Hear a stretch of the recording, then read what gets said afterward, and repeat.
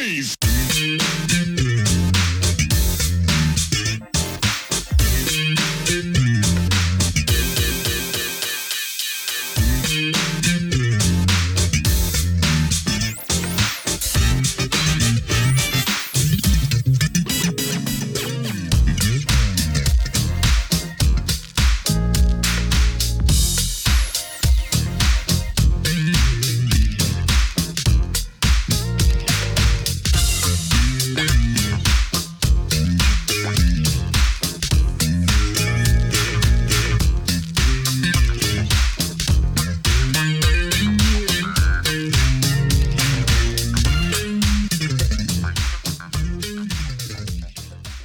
Welcome to another edition of Truth and Rhythm. This is the interview show that gets deep in the pocket with contemporary music's foremost masters of the groove. I am your host, Scott Dr. GX Goldfine. If you enjoy this programming, subscribe to the Funk and Stuff channel on YouTube, which is where Truth and Rhythm lives, and be an advocate by spreading the word among fellow funk, jazz, and R&B music lovers. Join Truth and Rhythm's membership program through Patreon. You can also submit a direct donation to the cause anytime at funkandstuff.net. At that site, you can also purchase the book Everything's on the One, The First Guide of Funk. Shop for official Truth and Rhythm and Funk and Stuff merchandise, and use the Amazon links for all of your online purchases, which allocates a percentage to this show. For those of you who go the extra step in supporting the show, you have my heartfelt gratitude for allowing us to continue to shine the light on those special artists whose quest is to find truth in rhythm. I'm pleased to welcome to the Truth and Rhythm Command Center singer, bass, and keyboard player and composer, Kayode Adeyemo, a founding member of Starpoint, one of the top R&B bands of the 1980s. Led by the lead vocals of Renee Diggs and featuring the Phillips family of four multi-instrumentalist brothers, Starpoint released 10 albums from 1980 to 1990. Four of those records reached number 32 or higher on the R&B charts. The band notched a dozen top 40 R&B hits, including the crossover classic Object of My Desire in 1985. Adeyemo also wrote 1988's pop smash Girl You Know It's True for Milli Vanilli. Kai, how are you, man? Thank you so much for joining the show. I'm doing great. How are you doing? I'm doing well. We were talking about before we came on, but this has been a long time coming, so good to finally have you. Yeah. Glad to be here. And where are you abouts today? Hanover, Maryland. Okay, so staying close to, you're from there originally, right? That area. Annapolis is home, but been hanging out in Hanover and other places. Yeah. So for those who don't know, where's that in relation approximately to Baltimore, say? Well, Hanover is about 20 minutes from Baltimore, straight up 295. All right. The casinos are out here. I think people know the casinos are out here, and they have a big mall out here and whatnot. So. All right. Well, because I know Baltimore, has gotten a lot of attention for musicians coming out there, a lot of funk guys, things like that. So I don't know if that trickles over to your neck of the woods or not. Well, actually, Annapolis was home for many, many years. So out of there now too. Mm-hmm. Mm-hmm. Well, very cool to have you, Kai. I've been a fan of the group for, decades, and really looking forward to getting into it. When I was a disc jockey, throughout the 80s and clubs and parties and things like that. So, you guys help keep the floor packed. I appreciate that. That's good. We tried to do our best we could. Uh-huh. So let's dig into a little bit about your origins, Kai. My father's originally from Nigeria, and my mother's from Barbados. They met in Michigan, in Ann Arbor. That's where I was born. And Dad went on to 3 days after I was born. He got into medical school at Howard. Thus, they named me Kayode, which means the crown brings joy. Hopefully I do. And so he went on to do medicine. And then in kind of like 1960, we went back to Nigeria for like a couple of years. And then he decided he wanted to come back and do surgery. So he came back. He came back over. He went to, I think it was Freedman's Hospital at the time. And now I think it's Howard University Hospital, but it was Freedman's at the time. And so in '69, when the riots and fires and all this stuff broke out, we moved to Annapolis. And he became one of the first Black surgeons in the Annapolis area. And that's where introduction to the Phillips came in, because their father was superintendent of Crownsville State Hospital. And my dad went to work there and became head of med surg there. He also had his own practice and he worked at the hospital there. So that's how my introduction to the Phillips were. And basically, they kind of adopted me as another brother. They didn't have enough? They had enough, trust me. We ran wild in Crownsville. Wow. So was there pressure from your fathers, though, to go into a field like medicine and not music? Well, I think the pressure was probably on all of us. They probably expect us to go into medicine. And the funny thing about it is I remember when like Ernesto was at Howard, and he was at Howard, and a friend of ours, Marvin, who was also in the group, they were at Howard. And at the time, I think I was at Anne Arundel, and then ended up at the University of Michigan for about a year. So for about a year, we were all in different places for a minute. But after '77, went to Nigeria for about 2 months. That's when the whole, I think the ball started rolling as far as us just saying that we wanted to become recording artists and whatnot, because that's when Ernesto and I really started woodshedding and started writing. That's where it really started. And Marvin, to a lesser degree, was involved with that. But what we would do is we would get in the basement, we write songs and whatnot, and then we end up going into the studio. So this is previous to us being Starpoint. This is how it all started. And what drove you to music, do you think, and why those instruments? I don't know. It was the atmosphere of being around them, and the camaraderie of doing music. And what we did was music and play sports. It was crazy. It was, it was either soccer or basketball or something like that. Or after that, it was just music. So we'd all get into that. And everybody in there had their own kind of influences. My thing was basically creative with Ernesto. And that's where we formed our bond. We did a lot of writing and a lot of woodshedding at the time.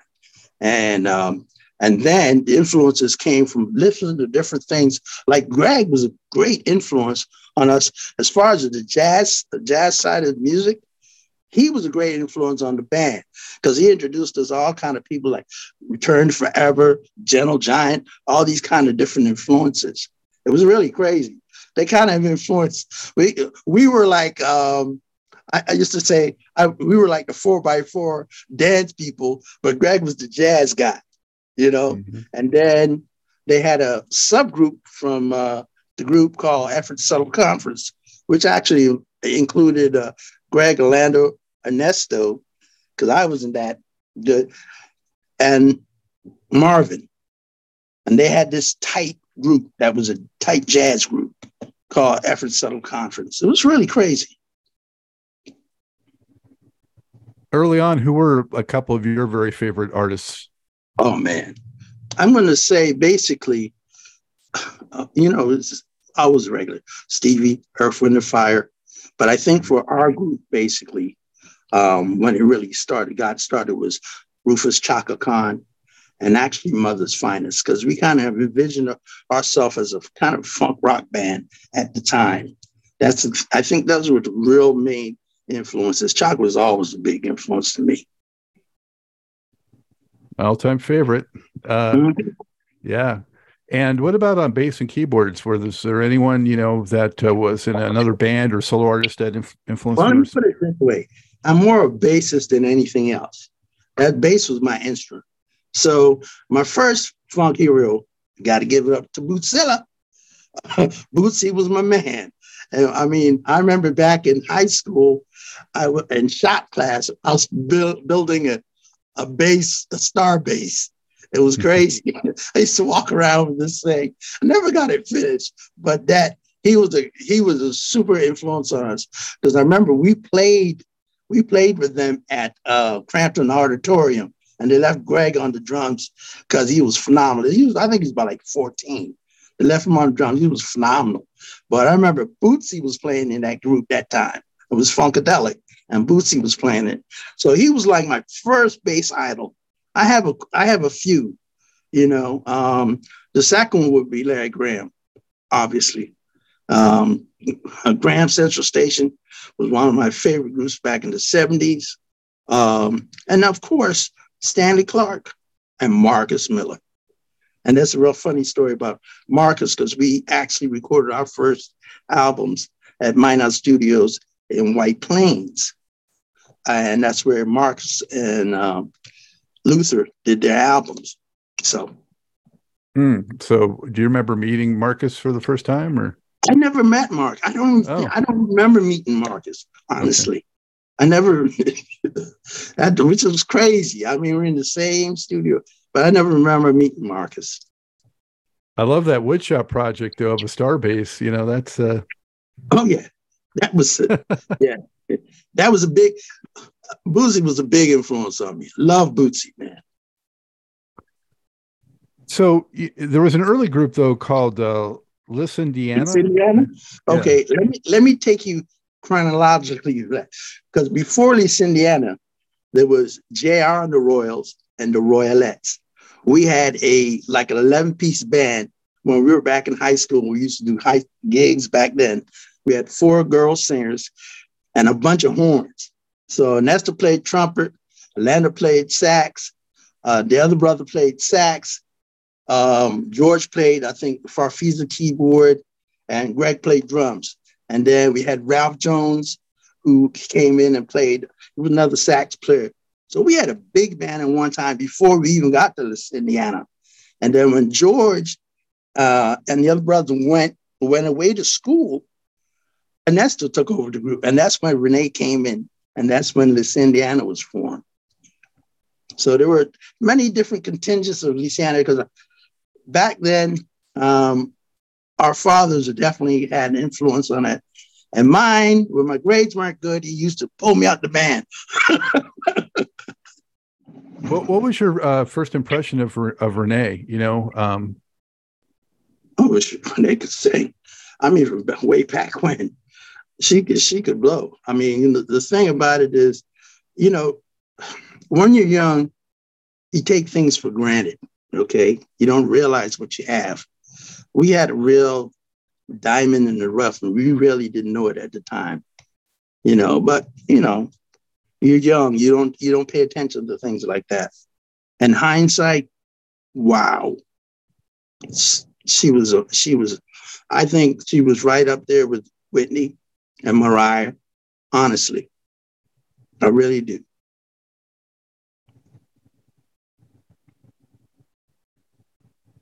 Could you describe to us, Kai, like the dynamic of the brothers? You know, what were they like? Did they, you know, a lot of times brothers kind of go at each other, or, but at the same time, they also can mesh together really well because they have that bond. Let me put it this way.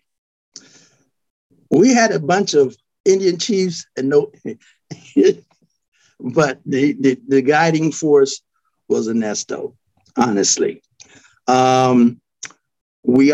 Let me put it this group was, as far as I'm concerned, was super talented. I'm going to start from the youngest. We had Greg, that was a virtuoso at the time. At the time he first did this, Marvin was in the group too. He was a virtuoso keyboard player. He was one of the youngest. You know, Orlando, he could just play anything. Orlando started clarinet, ended up being a better bass player than I am. He was a tight bass player. Ernesto went from playing trumpet to learning guitar. And then George played the keyboards. I mean, and everybody in their own aspect, they had different things that we really zoned in on. Mine particularly was writing, the creative aspect. So I had to say Ernesto was definitely a mentor, because I would call Ernesto up in the mornings and, hey, man, I got this great idea, guy. And I would sing stuff to him and he would interpolate it and whatnot. So, I mean, let me put it this way. A fiery group, but when we came on stage, it was like a team. We were just going after a championship. The chemistry was so strong. It was incredible. Where did you draw inspiration for your composing? Well, that's interesting. I had a few heartbreaks. That's usually the thing that fuels your passions like that. You know, I had a few breakups with girls as I was going along the way. So you write some sad songs. Like, for example, one of the songs that really got us started was "Don't Leave Me." And it's a prime example of what the group was really about when it started, because it has all three of the Ernesto, George, and Renee doing lead parts in the song. And the thing about it was the harmonies in that it really captured the essence of what the group was. And it was actually one of the first songs that got us signed. You changed the name before the first record, obviously. And is it right that the name was basically because of a Phillips head screwdriver? Let me tell you the real story here. Myself, I was over at Marvin Ennis's house. He was one of the keyboards and players at the time, one of the original members of the group. He did not sign with us. And Patrick Hoyt was over there. Patrick was a friend of ours from Guyana. So Patrick says to me, "Kai, pass me the Starpoint." I said, "What are you talking about?" Then he points to the Phillips screwdriver.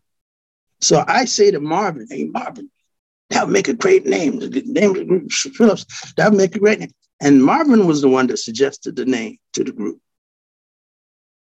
That's how we got the name Starpoint. And so we expanded that meaning to point towards your goals, shoot for the stars. That's how that really happened. Gotcha. Kai, how did you feel when you guys got that deal? Were you through the moon, or were you kind of like, oh, now we got to deliver? No, actually, we were pretty excited, because I remember when we started doing the first album, we would go up on the weekends to White Plains and go in the studio and record and whatnot. So we were pretty gassed when we stayed up in White Plains for the weekend, recorded in the studio. And then we went home, went back to school, went to do our jobs, whatever we were doing. And then the next weekend we would come out there. So it took us a couple of weekends. We went up there and we recorded the first album. And so on the first album, I was involved quite a lot with Ernesto, because a lot of songs we co-wrote, like the lead single, "I Just Want to Dance With You." There's a couple of songs on there like "Lift You Up" that I co-wrote. And what's the other one? Oh, "Get Ready, Get Down." There were a couple and those were, kind of funk-oriented, dance-oriented stuff that we did, because I was kind of into the funk. At the time, I wasn't into the slow stuff. I wanted the upbeat stuff, get on the dance floor and groove. Yeah, well, the band really started out with a lot of funk influence. You can hear it, before it smoothed out a little bit. Yeah. And that first record was produced by Lionel Job. What was he like to work with? Well, Lionel was he was a producer, manager the whole time that we were in the business, which is, let me put it this way, it's kind of unorthodox, because you usually have management to say, if you're not crazy about the production, you can complain to management. But we didn't have that situation. Let's put it this way. Sometimes we were not very happy with the situation. Let's put it that way. He pulled a lot of weight in decisions, it sounds like. Yeah, he did. But he had to make sure he kept Ernesto and Renee very happy. The rest of us didn't count that much. Rank and file, right? Yep. I mean, like I said, the group had so much talent that it was like too much. We only had that little space of Starpoint to get out and stuff. Eventually, we had to get out and do stuff. It's, There's just not enough room to do that. Well, that first album, Kai, I show 4 singles came out. So, I mean, that's pretty good. That shows the label was really believing in the group. And the one, I Just Want to Dance With You, was a top 20 hit. So, yeah. Were you guys, did you go out on tour immediately, or did you still do another record after that? We did another record in the year, but I think because our first gig was actually on my birthday, August 18th in 1980. And we opened up for Larry Graham when he had One in a Million. So that was very memorable. And that was funny. It was a funny day. It's because Larry Graham was my idol. And that day I was pissed at him because they had a stage that was really deep. He probably gave us like 5 feet to play. So we got our first lesson in being the opening act, which was funny, you know. So, but we took that 5 feet and we showed him a thing or two. Well, so you must have mixed feelings since he was kind of a hero of yours on the bass. Oh, I was pissed at him for a while. I'm not gonna lie to you. I was really pissed at him for a while. But I love Larry, man. Larry's a really great guy. Did you ever get to meet Bootsy? You know what? I never got to meet Bootsy. I'd love to meet Bootsy, man. Because the funny thing about it, on our second album, I became the lead freaking funketeer and Keep On It. So if you hear the crazy voice, it's sort of like Bootsy. I was mimicking my idol. Well, so if you look at that record, you know, the picture of the band, you guys are in the spandex and that kind of thing. It's kind of like a funk or a funky look. I would say a little touch of disco maybe in the look, but mostly kind of a funk thing. What was the presentation, concept for the group at that point? Well, at that, that's where we were basically trying to find ourselves at that point.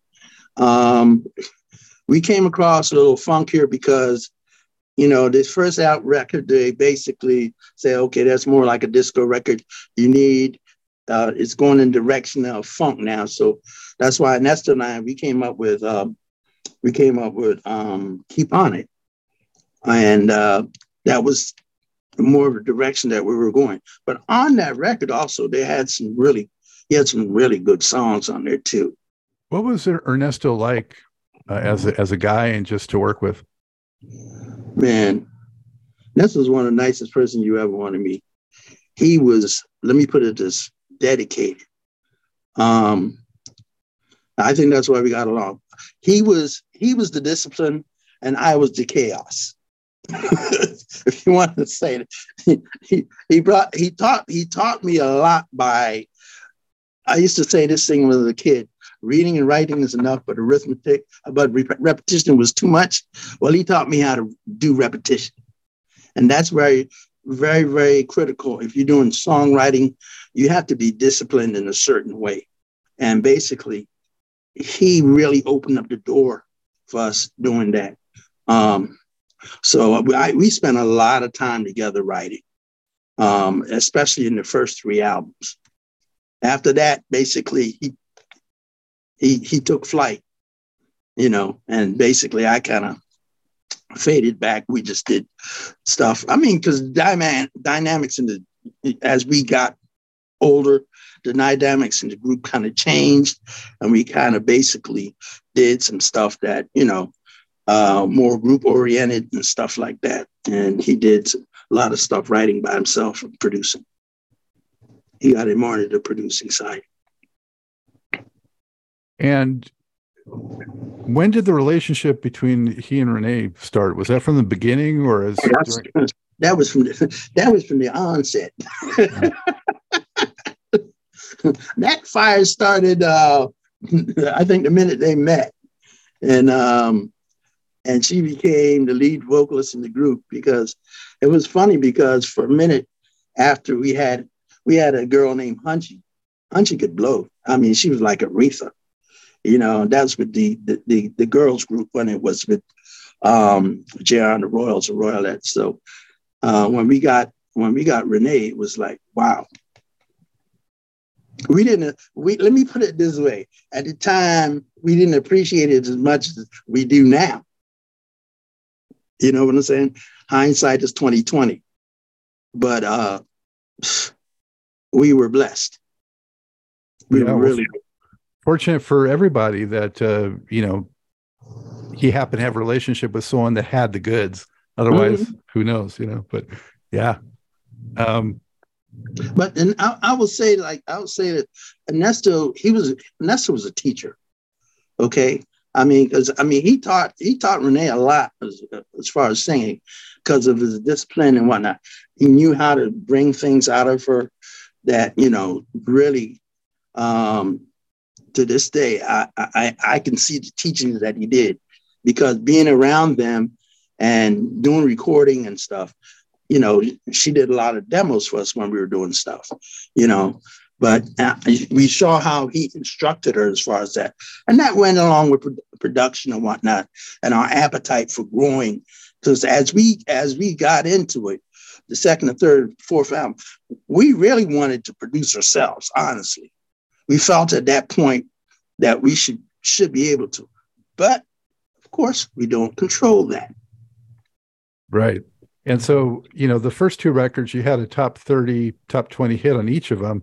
Then you guys went a couple of albums where you didn't really get that kind of single success. Let me put it this way.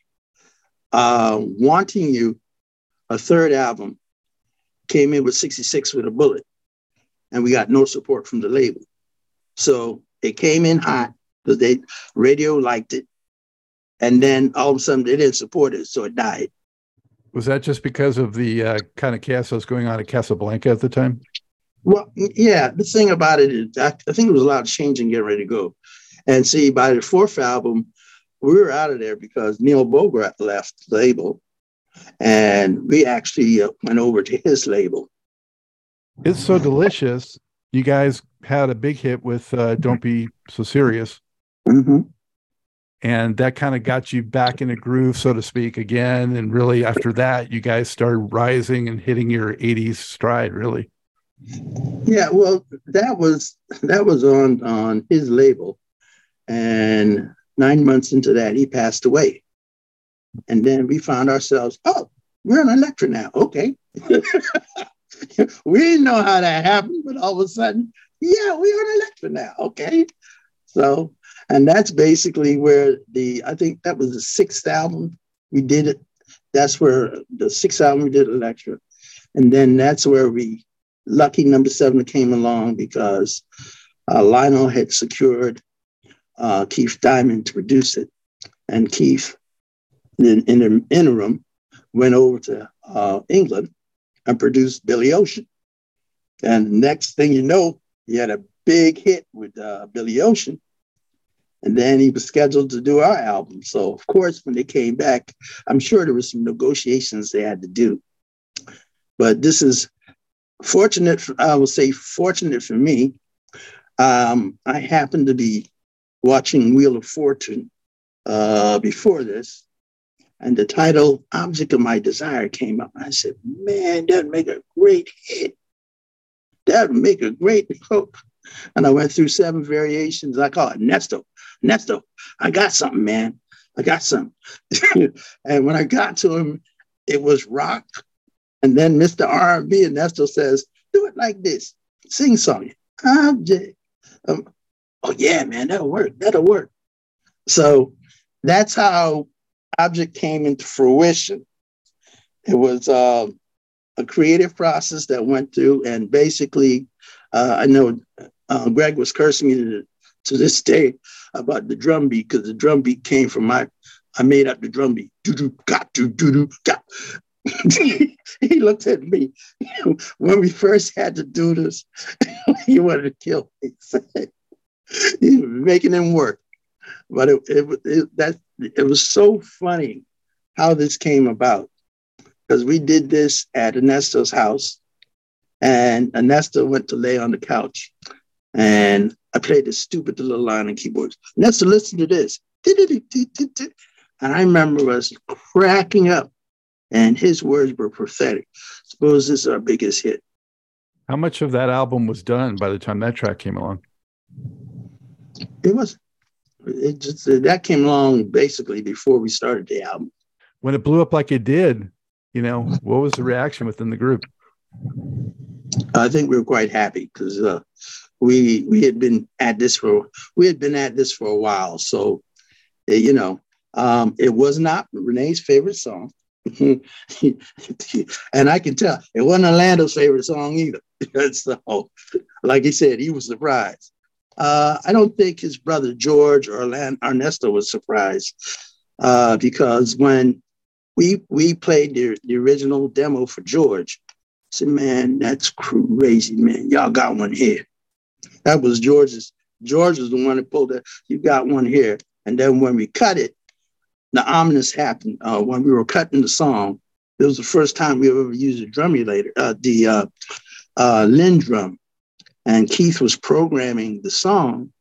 And 2 hours into the programming, it crashed. Oh, yeah. It crashed. So Object almost never made it on the album. He went back and did it. When the track was finished, it was killer. I think Doug Daniels at the time at Elektra came in and heard it. Said, "Man, that's the single. That's the single." And I think Sylvia Rohn, who was working with Elektra at the time, heard it. And she said the same thing. That beat was too hard. It broke the machine. Mm-hmm. Blame it on Kai. Rewinding just a bit, do you remember when you first heard one of Starpoint's songs on the radio? Oh my God. I think we were on the way up to New York. And we came on the radio. We pulled off the side of the road, New Jersey Turnpike. And we were going off, and the trooper came by and said, "Okay, playing a song." Okay, we have calm down. You can't do this here. You got to get back in the car. So we were so excited when we heard it for the first time on the radio. And we just, it was crazy. It was a wow. It was one of those moments. It's wow, our stuff is finally on the radio. It was really neat. And I mean, Restless, it just came together, all kinds of ways. It was just a solid record through and through. Let me put it this way. First, that was the best piece of work I think we've ever done. And I will say this. This is a prophetic say. I said this to the guys. I said, "Look, this label could screw this album up and we will still go gold." And I feel that's what they really, really did, because they did not get the most out of the album. I think the sequence of songs that they put out could have been better. After Object, I would have probably put out See the Light, because it was more in that dance vein, and I think it would have continued to maintain the success.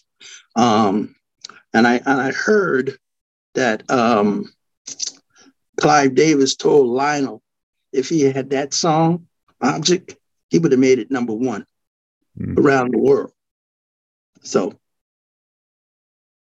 good old Clive. Mm-hmm. Well, still, you guys had almost three top tens. One went to 11 off that record. Yeah. So we got a little pop. We got a little pop action off of Object. That's right. Yeah. So did you ever wonder why more material didn't cross over for Starpoint? Well,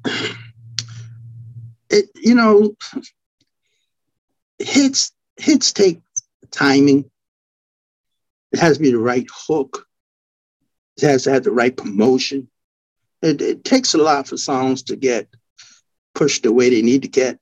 Plus, you're talking about back in the 80s, you weren't getting a lot of stuff MTV was big and it was growing, but you weren't getting a lot of R&B acts crossing over to MTV.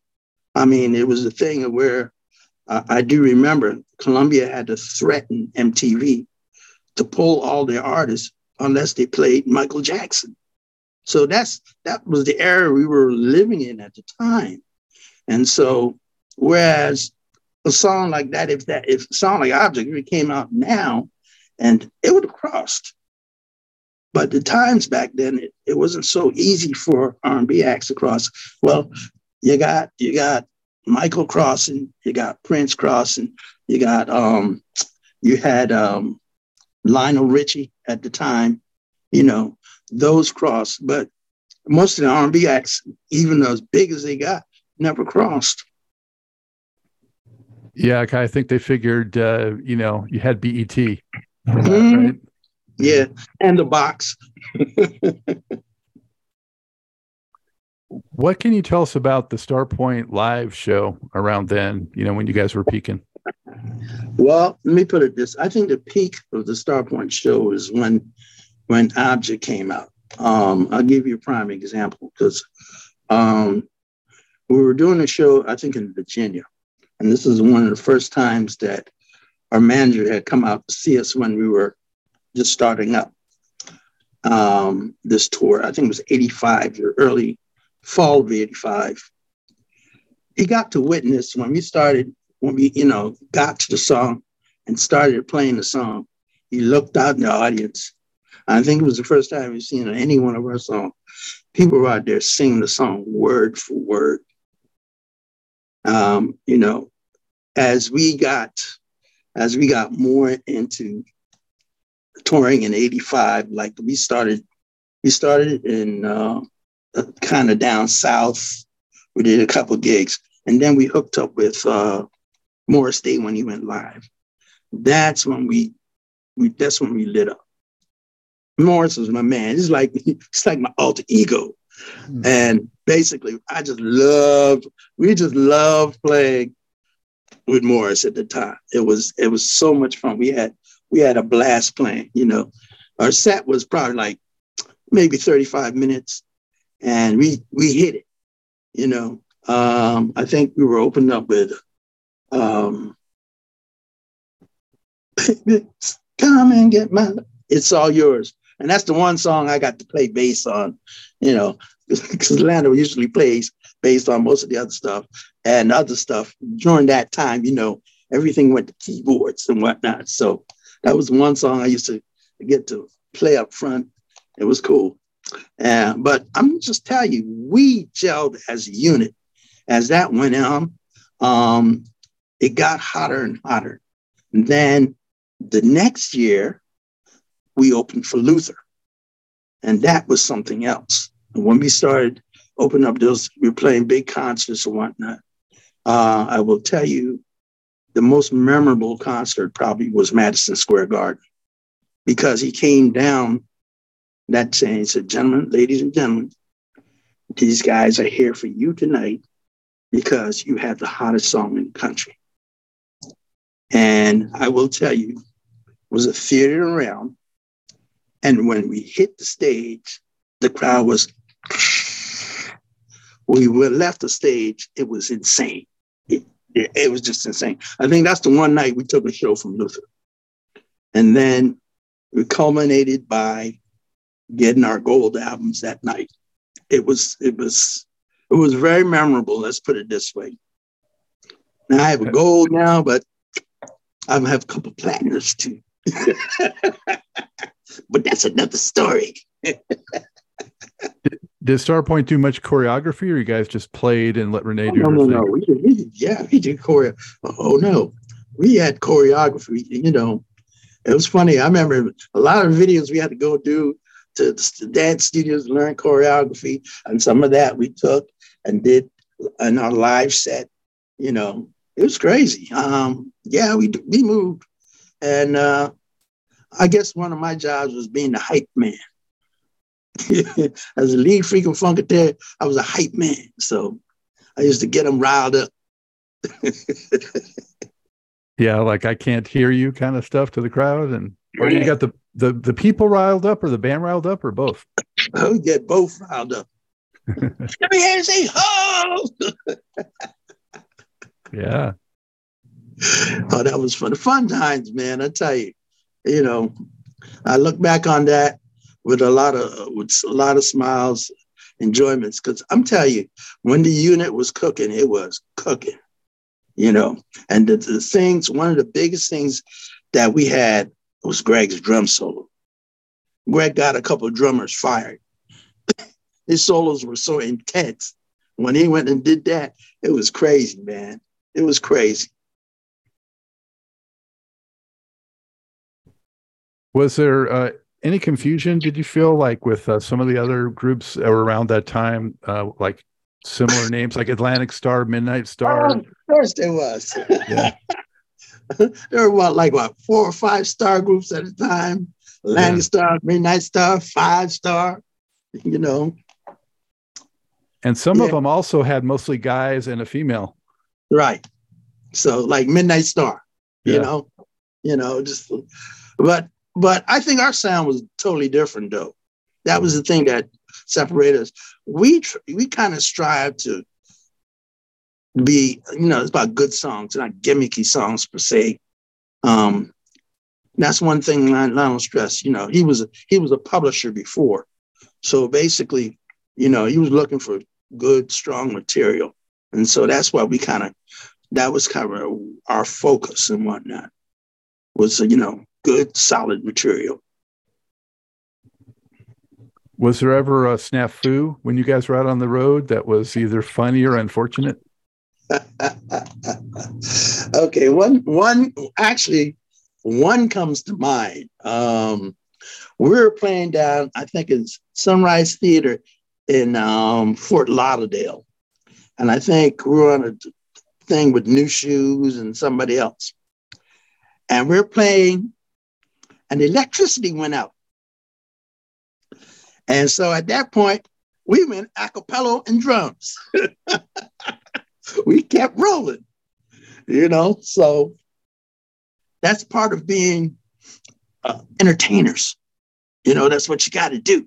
The show must go on. That's where you try to get them to think it's part of the act. Oh, yeah, there you go. Don't miss a beat. Keep going. Did you guys make many TV appearances? Did you do Soul Train and American Bandstand, that kind of thing? Did a few shows with Donnie Simpson, the Soul Train. We did a few. Not a whole lot, but we did a few. And, BET was in D.C. at the time. So it was just, okay, let's go down the road. And we went in the studio and did a few interviews and whatnot. So it was cool. So as a hype man, Kai, were you, did you soak up the stage? I mean, or did you ever get butterflies? No, man, I was, I don't know. Usually off stage, I'm kind of an introvert. But when I hit the stage, I don't know, when they hit a button, it's like, whoa, he's gone. Many a night I would come off stage with whiplash, my neck was jumping around and acting so crazy, man. The energy of the stage, the feedback that you get from the people is what got us all going, man. That's the thing. That's the high for entertaining. So after Restless, what was the mindset? Did you think we got to repeat this? It's pressure, or just kind of think we're going to do our thing? I'm going to be honest with you. We were a little disappointed after Restless because we wanted to work with Keith again, but I think the label wasn't going to do that because I think he was totally into labels, you know what I mean, because they didn't do what they were supposed to do. So Lionel went out and got, I think Preston Glass did the next album. And you could tell the difference of it. I mean, he had some good songs, but we didn't have the guts that we had that was coming off the Restless album. It lacked a, you know what I'm saying? Even though they did He Wants My Body, I don't think the guys really appreciated that. You know what I'm saying? Renee loved it. But we the guys, He Wants My Body, I don't think we liked it too much. Thus, the thing about it is, Preston had done some stuff with Whitney, but he did that also with Narada Michael Walden, which was different. Narada was a drummer. And so the emphasis was a lot more. And plus, when we came off of Restless, we had written a tune, Ernesto, George, and myself, called Victim of Passion, which we all felt might have been the next hit, but they couldn't cut the demo. Well, despite that, I mean, you still got 3 top 30 hits on that record. Yeah, but it wasn't the energy. Let me put it this way. We went out and toured on that album, but it wasn't the same thing like Restless. We didn't have the energy like we weren't feeling that album as much as we feeling the other album. We did some stuff on it, but it just did not have the same feel that we got from, Object and whatnot. We played it, but we still played Object as the last song when we were on that tour because it was, it was the one that really kicked. That's one of the great things about doing these interviews, and sharing a little bit of what went on behind the scenes, because longtime fans, a lot of times they don't know what was happening behind the scene that might impact the music or songs or what have you. So getting a deeper understanding of that makes them think, oh, well, I kind of didn't like that as much. So no wonder, that makes sense. They were challenged by this, that kind of thing. Mm-hmm. That's true. That is very true. So then, after that experience, what did you bring into that next record? Well, actually, Nestor wrote I think that was number 9. Oh, he wrote a track on this thing that we should have done. I thought should have been single. I can't even remember the name of the song now, but it was jamming. That's probably one of the jammingest tracks that I think Nestor ever wrote. I can't remember. Right now, it's slipping my memory, but it was a dope track. In fact, I remember going up to New York and doing what I called a bass mix on that song. That song was so funky, but Renee wasn't singing lead on it. See, that was if Renee wasn't singing lead on it, it was not going to be a single, And I think basically, if she had sung lead on that song, we would have had another hit. We really would have had another hit because that song was something, I'm wondering let me just give the titles and you say which one it was, because they don't show the writing credits here. It's Hot to the Touch. Oh, okay. I just remembered, it was Hot to the Touch. Your love is hot to the man. That track was killing. I think that's my favorite up-tempo tune that Nestor wrote. Hot to the Touch. Yeah. You had some new people on this too from the past. Like Jeff Bova was on there, and Jimmy Browler. Yeah, those basically. I think wasn't it the album that was produced by Bernard Edwards? Yeah. Bernard was a favorite of mine until we did this album. Let me put it that way. I loved Chic back in the day, but I was a little disappointed with this, we won't get into the details, but just say we were a little disappointed. Yeah, some of those guys were his guys, I know, like Bova and I mean, some of the tracks at that point, in that point, we were doing tracks at home that we thought were better. You know what I'm saying? See, but we didn't have the opportunity to go and produce like that. I mean, and that's to produce Hot to the Touch. I think that was one of the better tracks on the album, Were you continuing to tour at that point, or was the touring pulled back? I think the last tour was 87. Because what had happened in 85, 86, that's when Renee got diagnosed with MS. And so it started to be a little difficult for her. That's when it started to be, it was kind of rough, which was kind of sad. Did that impact the studio work too, or just doing live shows? Yeah, it kind of did. I mean, because he wasn't as strong, and you never knew when the attack was going to happen, and sometimes it affected her vocal cords. Sometimes it affected that. So, and that must have been just tough on Ernesto too. Just it was tough. Yeah, it was tough. It was really tough.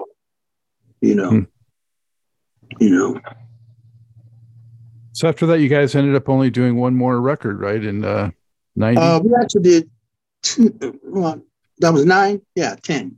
We did the last one with Teddy Riley, which I thought was a dope album. It's just that we didn't get any support. And I think basically what happened is that's when Nestor and the label didn't see eye to eye on something, which was with the with Krasnow. And so they got into it. In fact, George and I produced something with Bill Pettaway on that album. That a song actually we wrote for Milli Vanilli, True Love, that ended up on our album. We ended up doing it. So it was the most different thing on the album. So yeah, you got some New Jack Swing flavor, getting Teddy Riley in there and some of those other guys. Yeah. Some of that stuff, I really like that stuff that Teddy did. But, we didn't get the support. We didn't get the support because she was sick. And people the label didn't understand that. And that's when we really got dropped from the label at that point. So basically we got kind of blackballed out the industry. How did you guys process that? How did you take it?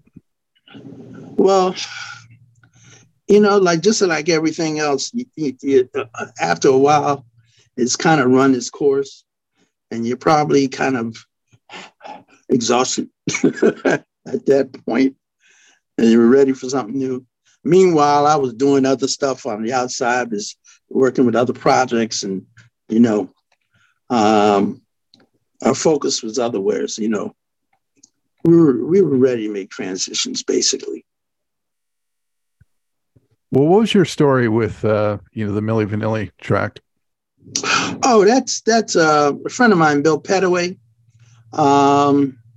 He was producing a group called the Newmarks from Baltimore. And in that group at the time was a young 16-year-old named Kevin Lyles. I think you're familiar with that name. Mm-hmm. Yeah, he was the now president of 300 and Elektra. Well, he had a girlfriend at the time, and he started writing a song about this girl. And the story is the tape came out of the trash.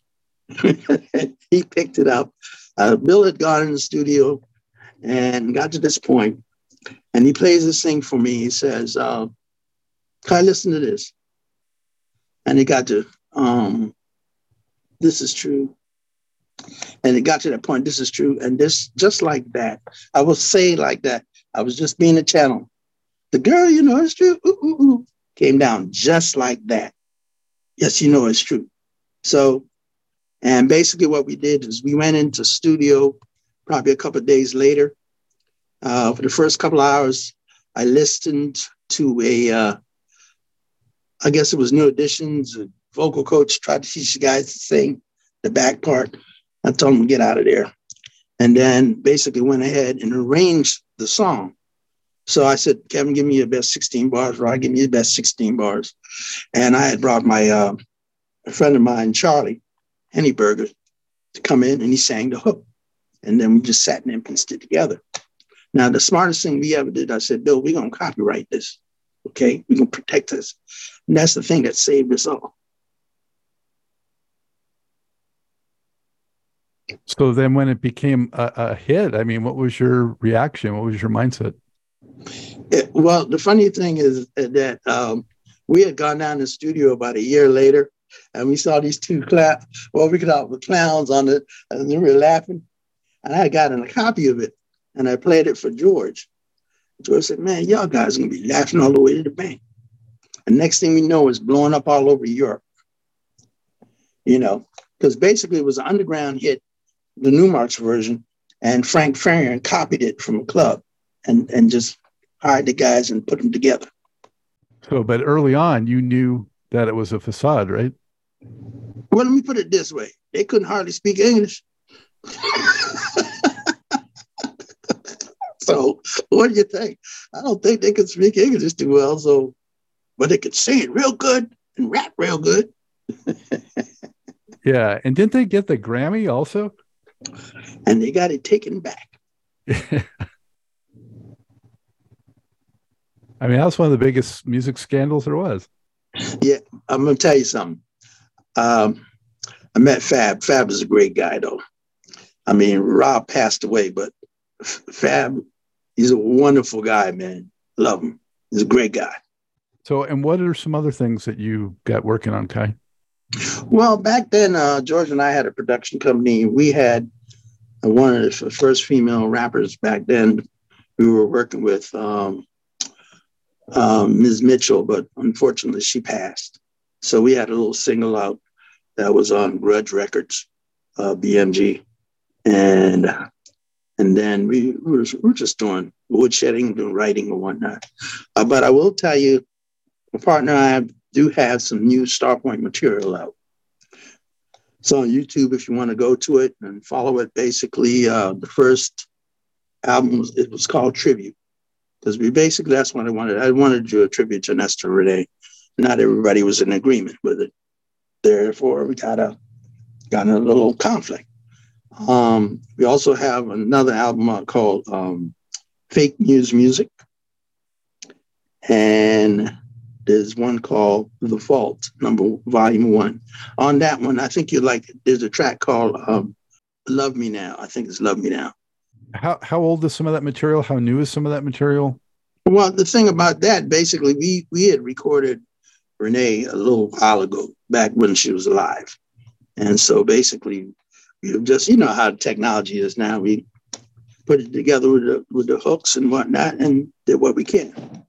I mean, it's been sad because we lost Ernesto first, then we lost her, and then recently we just lost George. So it's been a sad thing. It's like, you're helping keep the legacy alive, with that music and also doing this.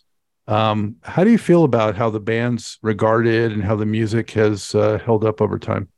Well, let me put it this way. We appreciate the fans. We appreciate the love that we get from the folks out there to hear stuff. Everybody has their own favorites. I mean, for me, basically, I will tell you that some of the stuff that Ernesto left, man, as far as ballads and mid-tempos, are gems. They're real gems, man. Some really, really good songs that people don't hear all the time. You just basically just go and delve into one of our 10 albums, some of those slow songs on there. One of my favorites is on, I think, the first or second album is called For You. It was a great ballad, and then people find this stuff, oh, we never knew they did this. And then boom, we get that, so it's very gratifying when people, appreciate what you do. Extremely gratifying. And I think we all feel that, Hopefully one day we can, and let me put it this way. The energy of Starpoint did not leave when Renee died and when Ernesto died, because we subsequently, 2011, we went out and did another concert in France, with George. And that's the last time we ever played together. It was an experience. I mean, we had a friend of ours who was Renee's used to be her vocal coach, Tracy Hamlin. And she did what she could. I mean, she's not Renee. She was a little more soulful, but it was a great concert. So we have footage of that on YouTube if you want to ever go check it out. Our live concert that we did in France. It's at Starpoint 2011, Lyon, France. You get to see me clown as lead freak and funketeer and Keep On It, and a bunch of other songs that we did that we never played live, but we did there.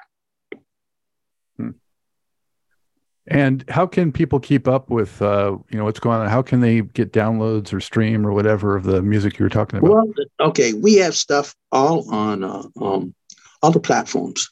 So we have stuff on Spotify. We have stuff on Apple Music.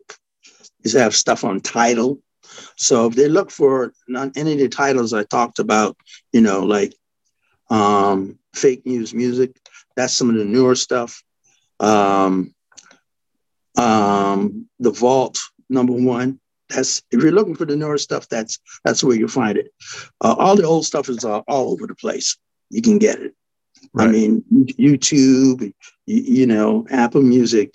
If if you want to get like the first 3 albums, you probably have to find them on YouTube. I don't think they're on Apple Music or anything. So through it all, Kai, what would you say, what are you most proud of musically accomplishing, would you say? Well, heck, I got 2 hits out of it, so I'm pretty proud of that. But, I really cherish the times that when we used to play. I mean, like I said, we did grad nights. We were doing 3 concerts a night, like 12, 2, and 4 o'clock in the morning in LA. But I don't think we were ever tighter then.